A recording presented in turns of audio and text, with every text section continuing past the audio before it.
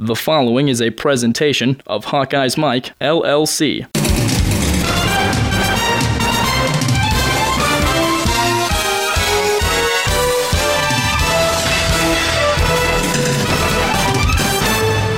Some handshakes over there on the Iowa sideline. What a comeback today. And the Iowa Hawkeyes knock off Pittsburgh 31-27. No panic, but a lot of elation for the Iowa Hawkeyes. They believe, never panic. They did become much more aggressive in terms of throwing the ball, and it paid dividends for them, not just for James Vandenberg, but in winning this football game today. Iowa with the big fourth quarter comeback, and they knock off Pittsburgh, handing the Panthers their first loss of the season. They did a nice job containing Ray Graham today as well. Hello, Hawkeye fans. This is John Patchett, and welcome to the football show from Hawkeyes Mike. On this show, Week 3, Part 2, you'll hear from former NFL and Hawkeye star Marv Cook. Marv breaks down the historical come-from-behind victory over the Pittsburgh Panthers, talks about the Louisiana Monroe game, and has some provocative comments about conference expansion. Hawkeyes Mike podcasts are expanding this year and will include regular Brent Balbinot's Press Box Report on Mondays, reviewing the previous game's action with comments from Iowa head coach Kirk Ferentz and key Iowa players, Marv's X's and O's segment on Wednesdays, and guest commentators and reporters on Thursdays. Ferentz and opposing coaches will also be featured on Thursday shows. The Iowa-Pittsburgh game highlights are courtesy of ESPN2, with announcers Beth Mullen and Mike Bellotti. A nice job calling that game and capturing especially the fourth quarter excitement in Kinnick Stadium. We very much appreciate it and thank them. HawkeyesMike.com. It's sports talk radio on the internet, just for you, the Iowa fan. All sports, all Hawks, all the time.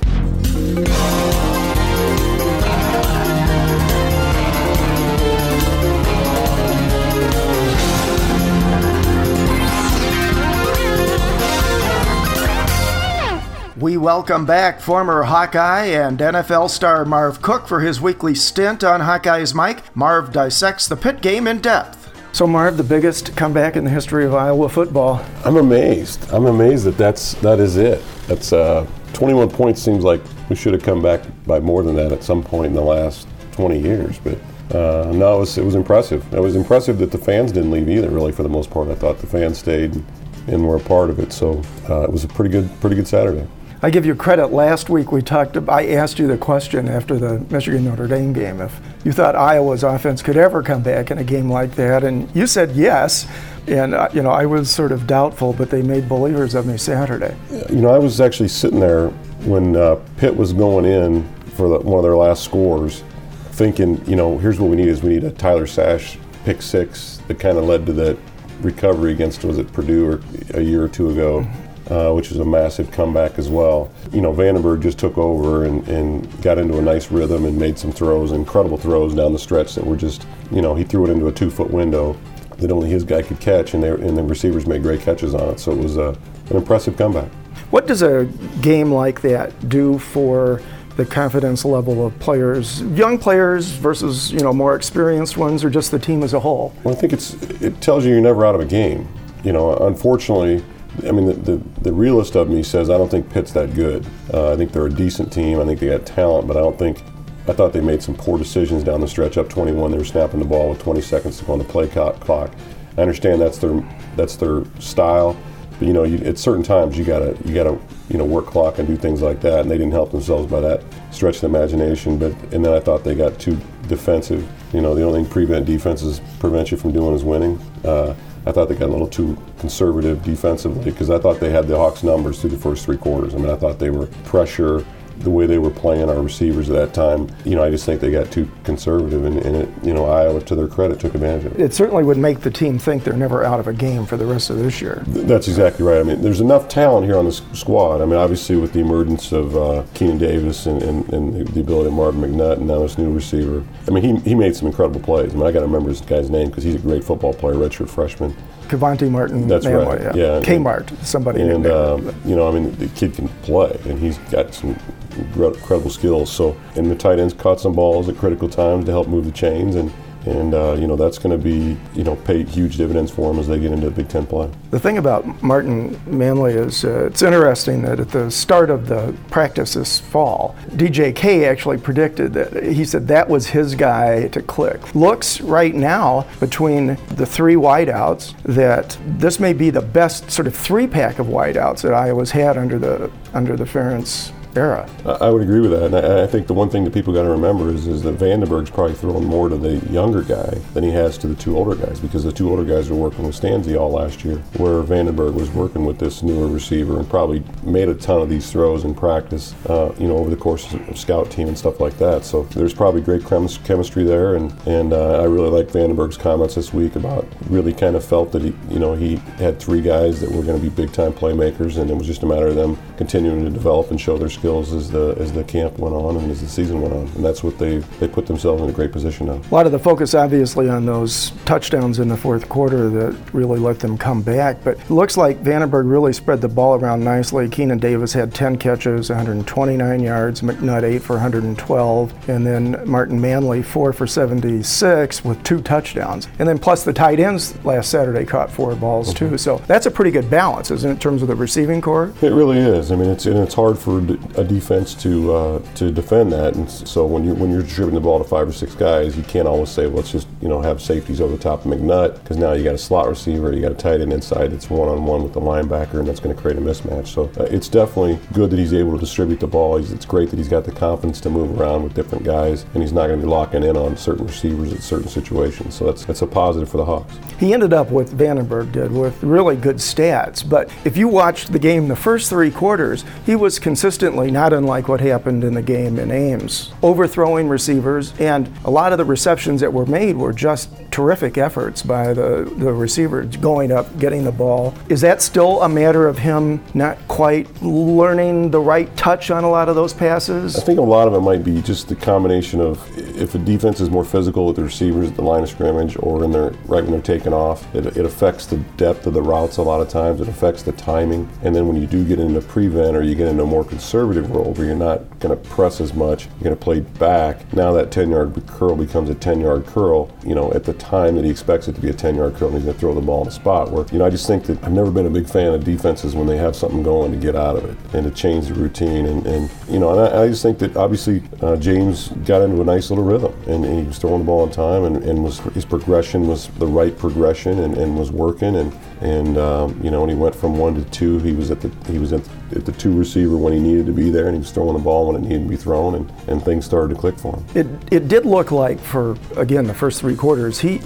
at least without having the advantage of looking at game film, just looking at it on a replay of the television broadcast, that he still wasn't going through his progressions. If that's accurate, is that a matter of the kind of pressure Pitt's defense was putting on, not even giving him time to do that? I don't know the progression. I don't know the reads in this system. From what I could gather from the conversation, he was going from 1 to 2, and when he went from 1 off of 1 to 2, now 2 was covered, and the timing wasn't working the way it was supposed to be working. And when he got into a rhythm and started throwing the ball, down the field a little bit more vertically, I've always said this, when I was playing at the highest level, I really felt like there was never a route when I couldn't catch a ball. I could always run a route and be open. Now, the window of being open may be a foot. If the quarterback throws the ball here, at least my body position can create enough space that I can catch the ball. And I think that's where they got into a little bit, is he just started to develop a massive confidence with some of these receivers running down the seams that, I'm going to throw the ball high into the back shoulder and let my guy go get it. And you saw in the videos that the defender's jumping and the ball is literally, a foot over his hand, and our receiver's fully extended catching the ball. So if he throws it a foot higher, a foot lower, it's incomplete. But he throws it where he throws it, it's complete. And he just got a nice little rhythm and was making the passes right when they needed to be thrown. How do you explain almost a complete ineptness for 3 quarters offensively, and 4 sacks and very poor average per rush? I think it was 2.3 yards, which is not going to get it done against a quality team or almost any team. What happens that you have that situation going on for 3 quarters, and all of a sudden in the 4th quarter, where they run the 2-minute offense for the entire quarter, it just explodes? Well, I think our offense is built around running the football, and if you can't run the football effectively, then our passing game is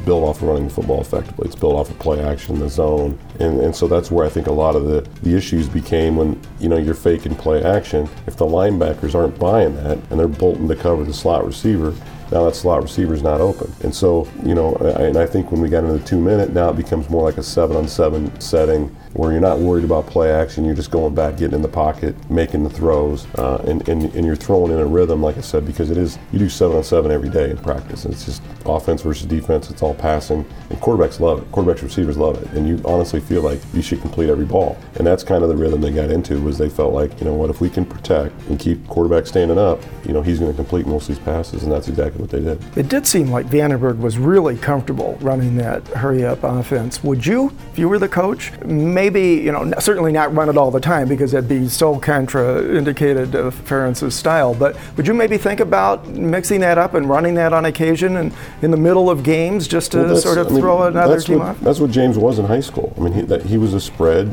shotgun, 4 or 5 wides, and he did a great job running that offense. He was really good at it. And, but this is what we do, and this is who we are, and don't get me wrong, it works. Obviously James is very comfortable doing both. I've seen him be effective in both situations, but if you can't run the football, what happens is if you're running play action and it's 3rd and 20, they're not going to buy the run. It's 3rd and 20. I mean, so if you can't run the football, it's 3rd and 5. The play action, all it does is takes the quarterback's eyes off the defense where he's trying to read, and now it's an extra second that he's not going through his progression, so he basically can't get to the 3rd or 4th progression now because he spent a second, trying to fake the play action, and that kind of messes the timing up, because then basically it becomes, you've got a comeback or you got a flat route, or a crosser, because they're usually running boot or something off the play action. But it is what it is, and it's good to see us adjust and being able to have the ability to adjust. And that's the great thing, is I think Ken O'Keefe's initial background when he first came to Iowa was he was a wide open style offensive coach, and so I think we're seeing some more of that flavor get into this offense, and I think it's going to be beneficial to us. Because the other thing is, players want to play in this stuff. The great receivers, they want to play in an offense like that. The Pitt offense, at least for the first 3 quarters, was unbelievable. The one statistic that just stuck in my mind, between the end of their previous offensive play and the beginning of the next one, they were averaging at 12 seconds for much of that game. And you see other teams, Iowa State runs their hurry-up offense, but it's not that hurry-up. And, I think it's pretty rare to see a team have that little time between plays. That was impressive to watch. Obviously, would keep the defense on their heels. You made a comment earlier about how that began to really hurt them later in the game. You want to elaborate on that? Well, I think, one, the hurry-up offense forces defense to be basic because they can't make substitutions. They can't really get calls in. Well, Iowa's going to line up and run their defense. I mean, we're notorious for not changing much. So that doesn't affect us too much because we're going to line up and play. The second thing is if you have a lead, and at some point you've got to say, okay, we got a 21-point lead, you got to work clock. You got to take the play clock from 35 to 2 and snap it, and that's 30 seconds, of a quarter. I mean, that's a lot, and you could at least, worst case scenario, you go 3 and out, that's a minute and a half you just took off the clock of just time that you didn't snap the ball. And I think that's what Pitt did wrong to some extent. Is I know they don't want to lose their mojo, they don't want to lose their rhythm, but you've got to then signal to play in later. So they get to play there on the line, they're off and running. But it was interesting to see that me, like I said, being up as much as they were late in the game, still snapping the ball when the clock was running with 20 seconds, 25 seconds on the play clock was just amazing to me. Good break for the Hawks. Yeah, another meaningless stat again, possession time, because Iowa dominated it pretty thoroughly, especially in the second quarter, ironically, and it's almost meaningless in a game like this. I thought Pitt made some big plays. It looked like, there was some miscommunication in the back end, the corner. They were getting right behind the corner, right in front of the safety a lot. And, it just looked like there was some miscommunication there between the corner and the safety. And they had a couple, gimmicky plays that hurt us a little bit. But it looked dire there, but I really felt like our defense somewhat played well. And like I said, other than the big plays was kind of an issue that I think got us in a little bit of trouble. But 24-3 didn't look good. I mean, I'll be honest with you.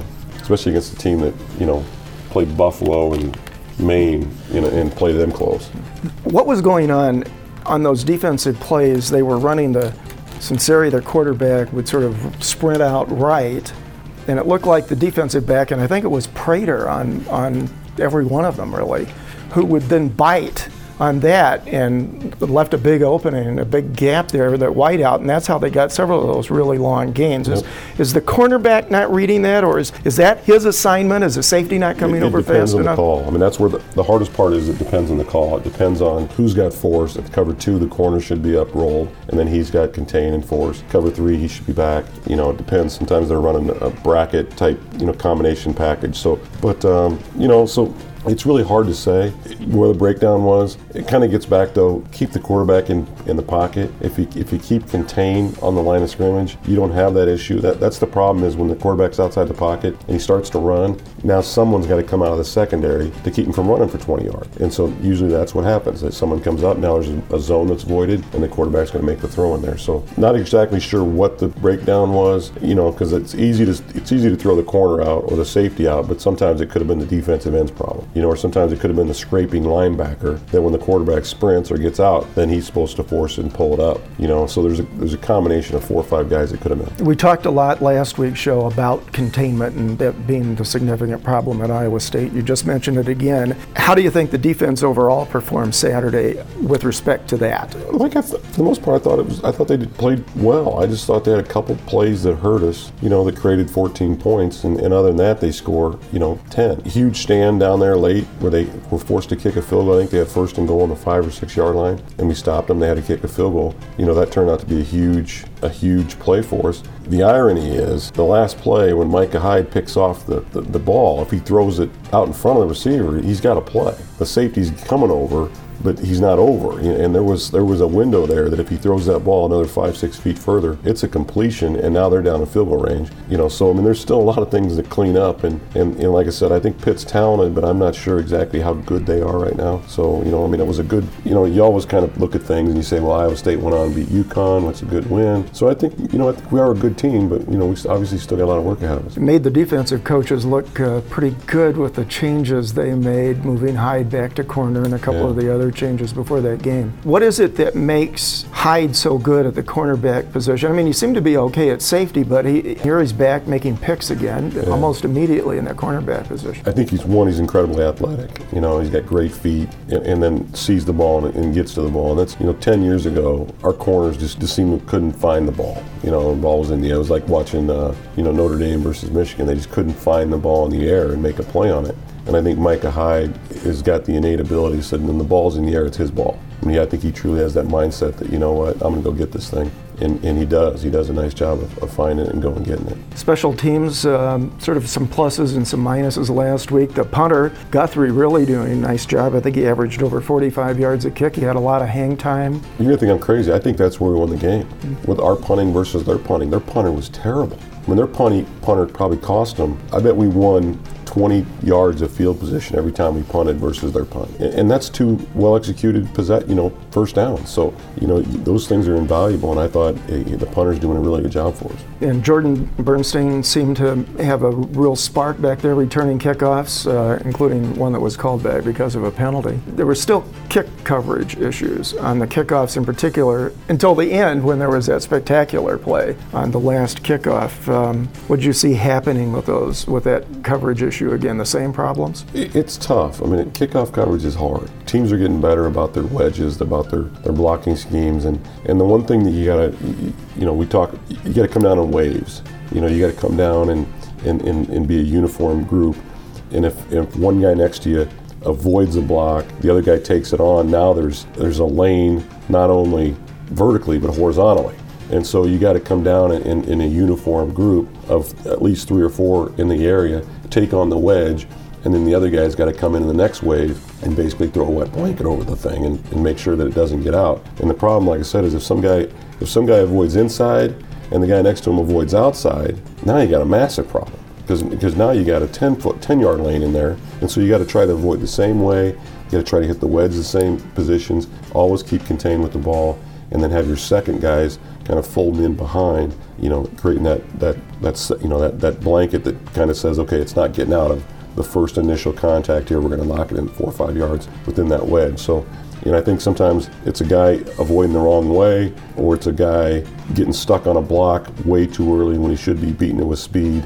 And now, like I said, the problem is the guy next to him is 10 yards, 15 yards by him. And so if he gets by that guy, now he's got a window to get back in under that guy's lane, and there's a big void in there. So they'll work it out. I think you'll start seeing more of the starters on it as well.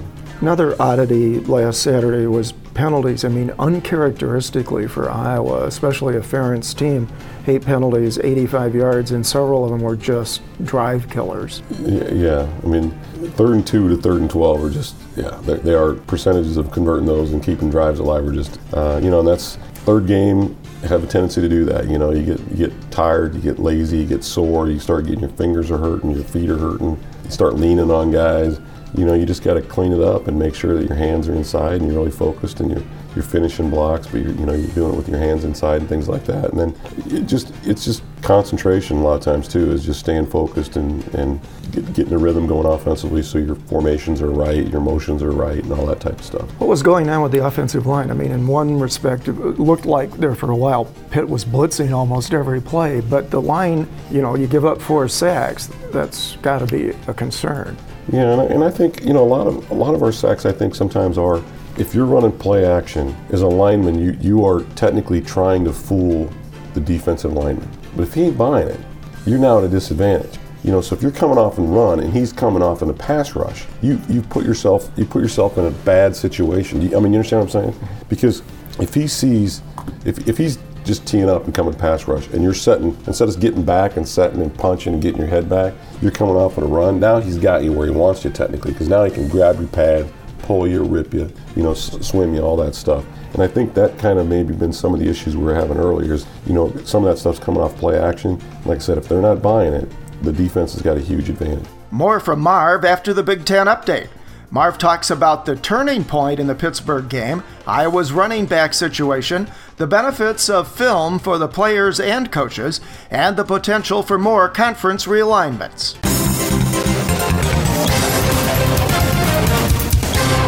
How many things have you touched today? Ooh, a puppy. How many places have your hands been? Ooh, a keyboard. 24-hour hand sanitizer protection just makes sense. Prefens, a silica-based hand sanitizer, protects your hands all day. Stays on up to 10 washings. Moisturizes, alcohol-free, and safe for the kids. So go ahead, touch anything and everything. Ew, a toilet. Prefens, keep your hands germ-free all day.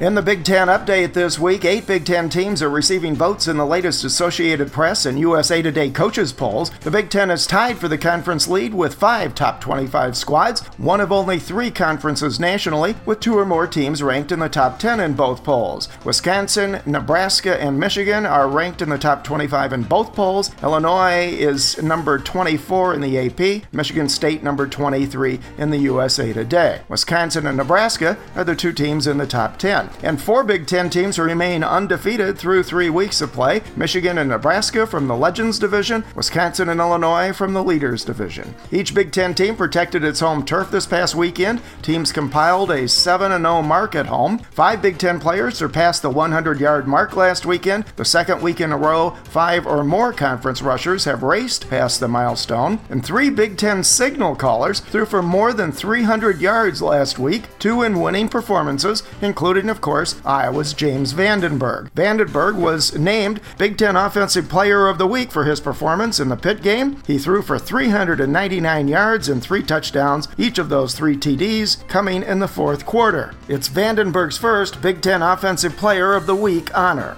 And speaking of passing, 7 Big Ten wide receivers finished with 100 or more receiving yards on Saturday, the highest number of conference wideouts to go for over 100 yards receiving in a week so far this season. Those receivers included, of course, Iowa's Marvin McNutt and Keenan Davis. It's interesting to note that the top 3 rushers in the Big Ten this past week were all quarterbacks. It's interesting to note that the top 3 rushers in the Big Ten from this past weekend are all quarterbacks. Nebraska's Taylor Martinez Martinez, Michigan's Denard Robinson, and Minnesota's Marquise Gray. It's also interesting to note that Martinez, Robinson, and Gray are not only the top 3 rushers in the Big Ten, but they're also the top 3 running quarterbacks in the entire country. While the Big Ten did manage to win 9 of its 12 games last Saturday, a lot of those games were close or saw teams struggling considerably in posting the win. Ohio State was pounded by Miami, and in fact, for the first time since 2004, the Buckeyes have dropped out of the Associated Press top 25. As a matter of fact, Iowa State received more votes than Ohio State did this past week. Michigan State was only able to post 13 points in its sloppy loss to Notre Dame, and Northwestern was defeated by an Army team that had previously lost to both San Diego State and Northern Illinois. And even some of the teams that won, well, it was a struggle. Nebraska's defense let the Washington Huskies rack up 38 points. Iowa, of course, needed its biggest comeback in school history to defeat Pittsburgh, and Penn State narrowly escaped losing to Temple. That would have been the first time that would have happened since 1941. Week 4 of the Big Ten schedule this coming Saturday is a bit on the light side. 2 of the more interesting games find number 9 ranked Nebraska playing at Wyoming and Colorado traveling to Ohio State. 2 Big Ten teams have bye weeks already in the season. Purdue and Northwestern are off this coming Saturday. That broadcast school has really paid off.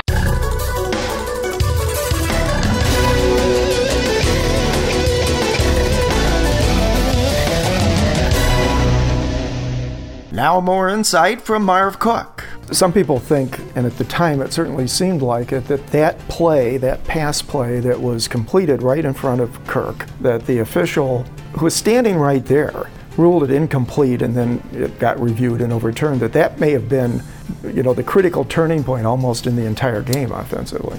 We were like Iowa State, in my opinion, this week, and that we made every play we had to make to come down the stretch and win the thing. That was one. The touchdown catches were the other ones. Because they were incredible catches. They were really, like I said, well-thrown balls. If Vandenberg misthrows one ball and it's a pick in those 3 drives, we don't win the game. If we fumble one snap, we don't win the game. That's where we put ourselves in a position where we had to make play after play after play. And so, it's easy to point to one play as a turnaround, which it probably was to some extent because the crowd got back into it.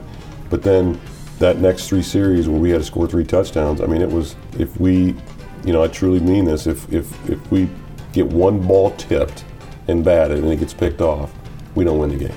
We finally saw a backup running back actually carry the ball for the first time since the opening game.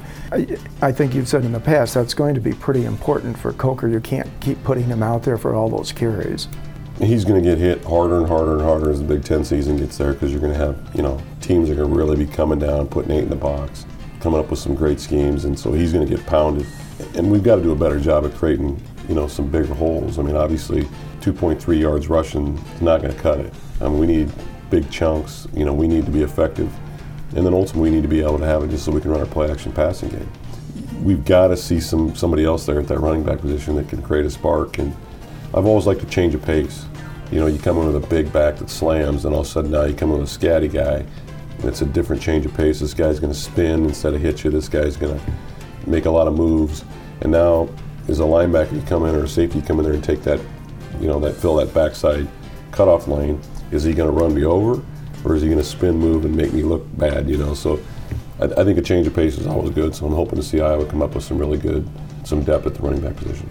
You're a coach at Regina, so I want to ask this question in terms of how would you approach this as a coach? You have the great comeback win. Everybody's on kind of a high. Players have to feel really good about themselves for being able to make that happen. And on the other hand, you had a lot of problems in this game, both offensively and defensively. You don't want the comeback win to mask the continuing problems. So how do you approach that following week? How do you balance the great job, terrific comeback, a lot of optimism going forward versus, hey, we still have all these issues we're working through? Well, I mean, that's the good thing about film study. That's the good thing about watching the film doesn't lie. And that's the one thing you find out. And so, whether you lose by 50 or win by 50, the way you break down film is you point out the positives, all the time, the great effort plays, the well-executed plays, and how it all works together. But then also you break down bad step. This is a bad step. This is what led to you missing this block or you getting a holding call. You had your hat on the wrong side. Guy fought across, then you did, when instinctively you do, and that's you grab the jersey. You break it down and you watch it every single play, every single position, and you can't hide from it. I mean, they got cameras, that are incredible, and they're going to see every single, and that's what coaches do, is you sit and watch every snap, and you don't let that backside guy on kickoff return that jogged get away with it. Even though it didn't have an effect on the play, it could 2-3 weeks down the road. So you just correct every single mistake every single time you see it on a film, and you make sure that it doesn't happen. I mean, because the idea, I think somebody said something about you don't do something until you get it right. You do something over and over again until you never get it wrong. And that's how you practice, and that's the way you got to break it down. You just got to make sure that you're doing it right every single day. Let's turn to this coming Saturday's game. Louisiana Monroe has played 3 pretty tough games, kind of emotional games, I guess, for them, and they played pretty well against TCU. What do you expect to see Saturday? An athletic team, a team that, like I said, just from a pure standpoint is not going to come into Kinnick and be intimidated. A team is going to want to get a win, is going to want to play well and get a win, and they're going to see the same film that, the same game that we watched, and they're going to say, well, we can do that. I mean, we can make some of these adjustments and make some of these plays and do some of these things and maybe cause problems. And if we can stop their run and force them to pass, then maybe we think we can match up better in the back end with these 3 guys. So, I mean, I think there's going to be a ray of hope for them coming into Saturday, and that's where Iowa's got to come out and be so dominant and so physical and execute so well that, after 3 or 4 possessions, they kind of know, okay, the Iowa team's back. This is the way they roll, and we don't have, not that we don't have a chance, but they're better than we are, and they're going to wear us out. And, you, as a player, you never have a mindset, but I'm just trying to think in the mindset of those guys. And so it's Iowa's job to go out and really get after them right away, get on top of them, play well, and execute, and make plays, and jump up 14-0 or 21-0, because, we always get back to, if you leave it to one play and you don't make the play, you're going to lose, and that's, fortunately this last Saturday we made the plays that we had to make to win, and the week before we didn't, and Iowa State did. So, I mean, you don't want to leave it to that situation where you want to be able to see your second string quarterback play a lot, your third string guys get some playing time and have it be that type of experience as you get ready to go into Big Ten play. You got to develop depth. And it'd been nice in the first 4 weeks if we could have done some of those games. We had one game where I think we were able to play some guys a little bit, but that's the big thing about me. If you're going to have 4 games where you're going to play teams that necessarily aren't top caliber teams, it'd be nice to see selfishly 55-0 games where you're going to get that 5th string running back. Let's see how that guy plays when the lights are on. Because some guys don't practice well, and some guy may surprise you or something. Bye week probably is coming at an ideal time this year because it gets you take a week off, catch your breath a little bit, and then you head into the conference play, especially on the road at Penn State. So the approach where you're trying to get as much, you really hope Iowa gets a lead, I assume, so that you can see those backups get some decent playing time. Yeah, I mean and they should. I mean, if they just come out and take care of business, that's the position they should be in. But and hopefully the way they started Saturday will be a wake-up call that, we've got to do some things in practice. We've got to come out and script better what we're going to do, how we're going to attack them. But ultimately, I'm telling you, if you want to win at Iowa, you better be able to run the football, and we've got to get that going early if we want to be real successful. Because the good thing is, like I said, we showed that we can go 4 or 5 wide and get after you and be effective, but you just don't want to be in that position where you have to do that consistently. Let's change gears completely and talk for a moment about conference realignment. There's a whole new spate of rumors this past week. What's your take on conference realignment at this point, and what do you think's going on behind the scenes in the Big Ten? The Big Ten's sitting pretty good. I mean, it's a good conference. It's a conference I think people would want to be a part of.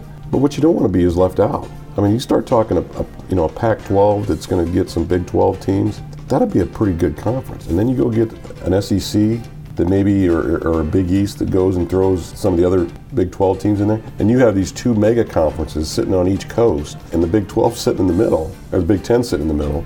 These mega conferences are going to get a lot of publicity. You got Oklahoma and Oregon, and you got this other ones on the east side. You don't want to lose out in that game, and you want to be part of it. So I saw the Big Ten Network, and they were dead set against the whole thing, and I guess I sit on the other side, and I like it. I mean, I love the idea of, it used to be, before the BCS, what is the game? It's Iowa versus Wisconsin. It's Iowa versus Minnesota. It's Iowa versus Illinois. None of the other stuff outside mattered. It was about Iowa. Who's Iowa playing this week? That's all that matters. How are we going to do this week? None of the other stuff mattered. Then the game was over, and then there was like, who do we got this week? And then you played it, and then at the end of those 10 or 12 games, they let you know if you could play another game. And if it was in the Rose Bowl, if it was in, you know what I'm saying? And now with the BCS, it's did we win by enough? Did we look impressive? Was our schedule tough enough? And it's just, what? You know what I'm saying? It's almost like you just want to get through this week to get to the next week, to get to the next week, and then see where you're at the end of the season. It's like we're missing the point, It's about the experience. And so I think the mega conferences could bring back, okay, we're going to play Missouri, we're going to play Oklahoma, we're going to play Texas, we're going to play. As a player, I love it.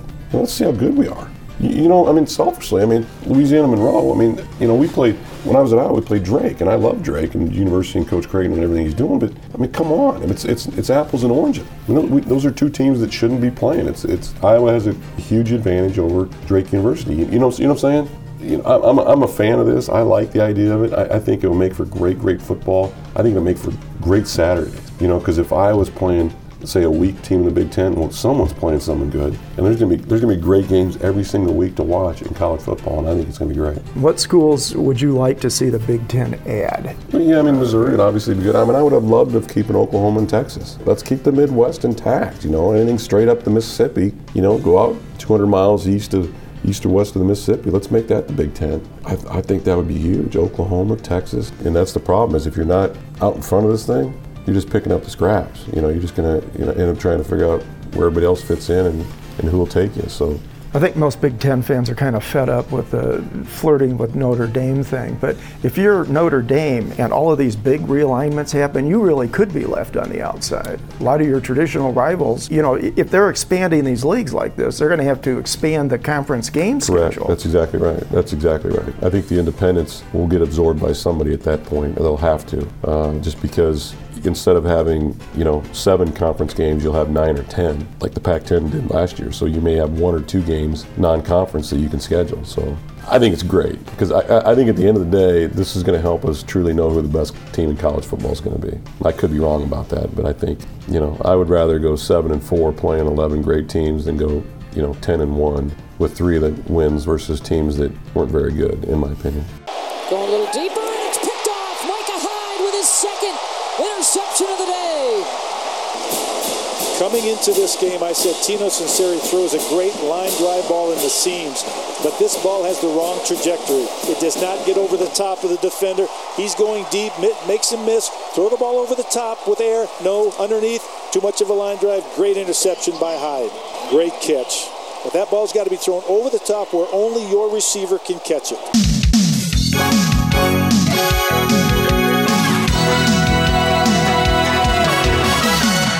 Just a reminder that you can participate in our shows by offering your own comments on the Hawks. The toll-free hotline is available 24 hours a day. Just call 866-74-HAWKS and make your voice heard. Also visit HawkeyesMike.com, go to the news and events section, and check the links for up-to-date information on Iowa games, TV channels, the latest Hawkeye and Big Ten videos, and team schedules.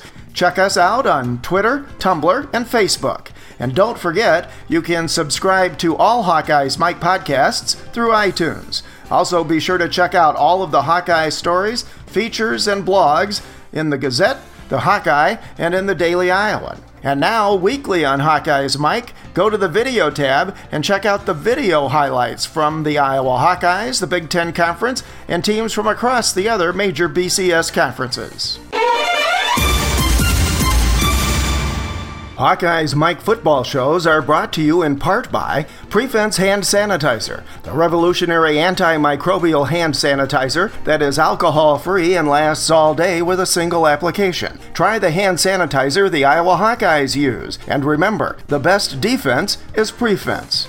And by the Marsh Cook Investment Group, Wells Fargo Advisors Financial Network in Coralville, Iowa. Call 319-512-6261 or toll free 800-883-0842. Marsh Cook, for all your investment needs.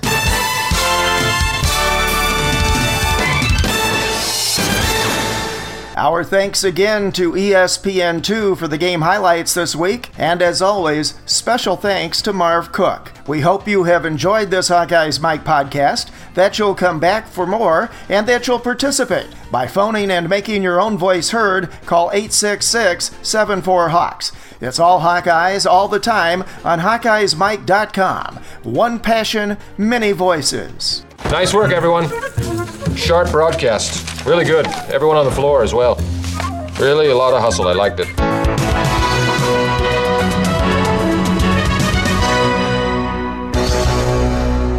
This has been a presentation of Hawkeyes Mike, LLC.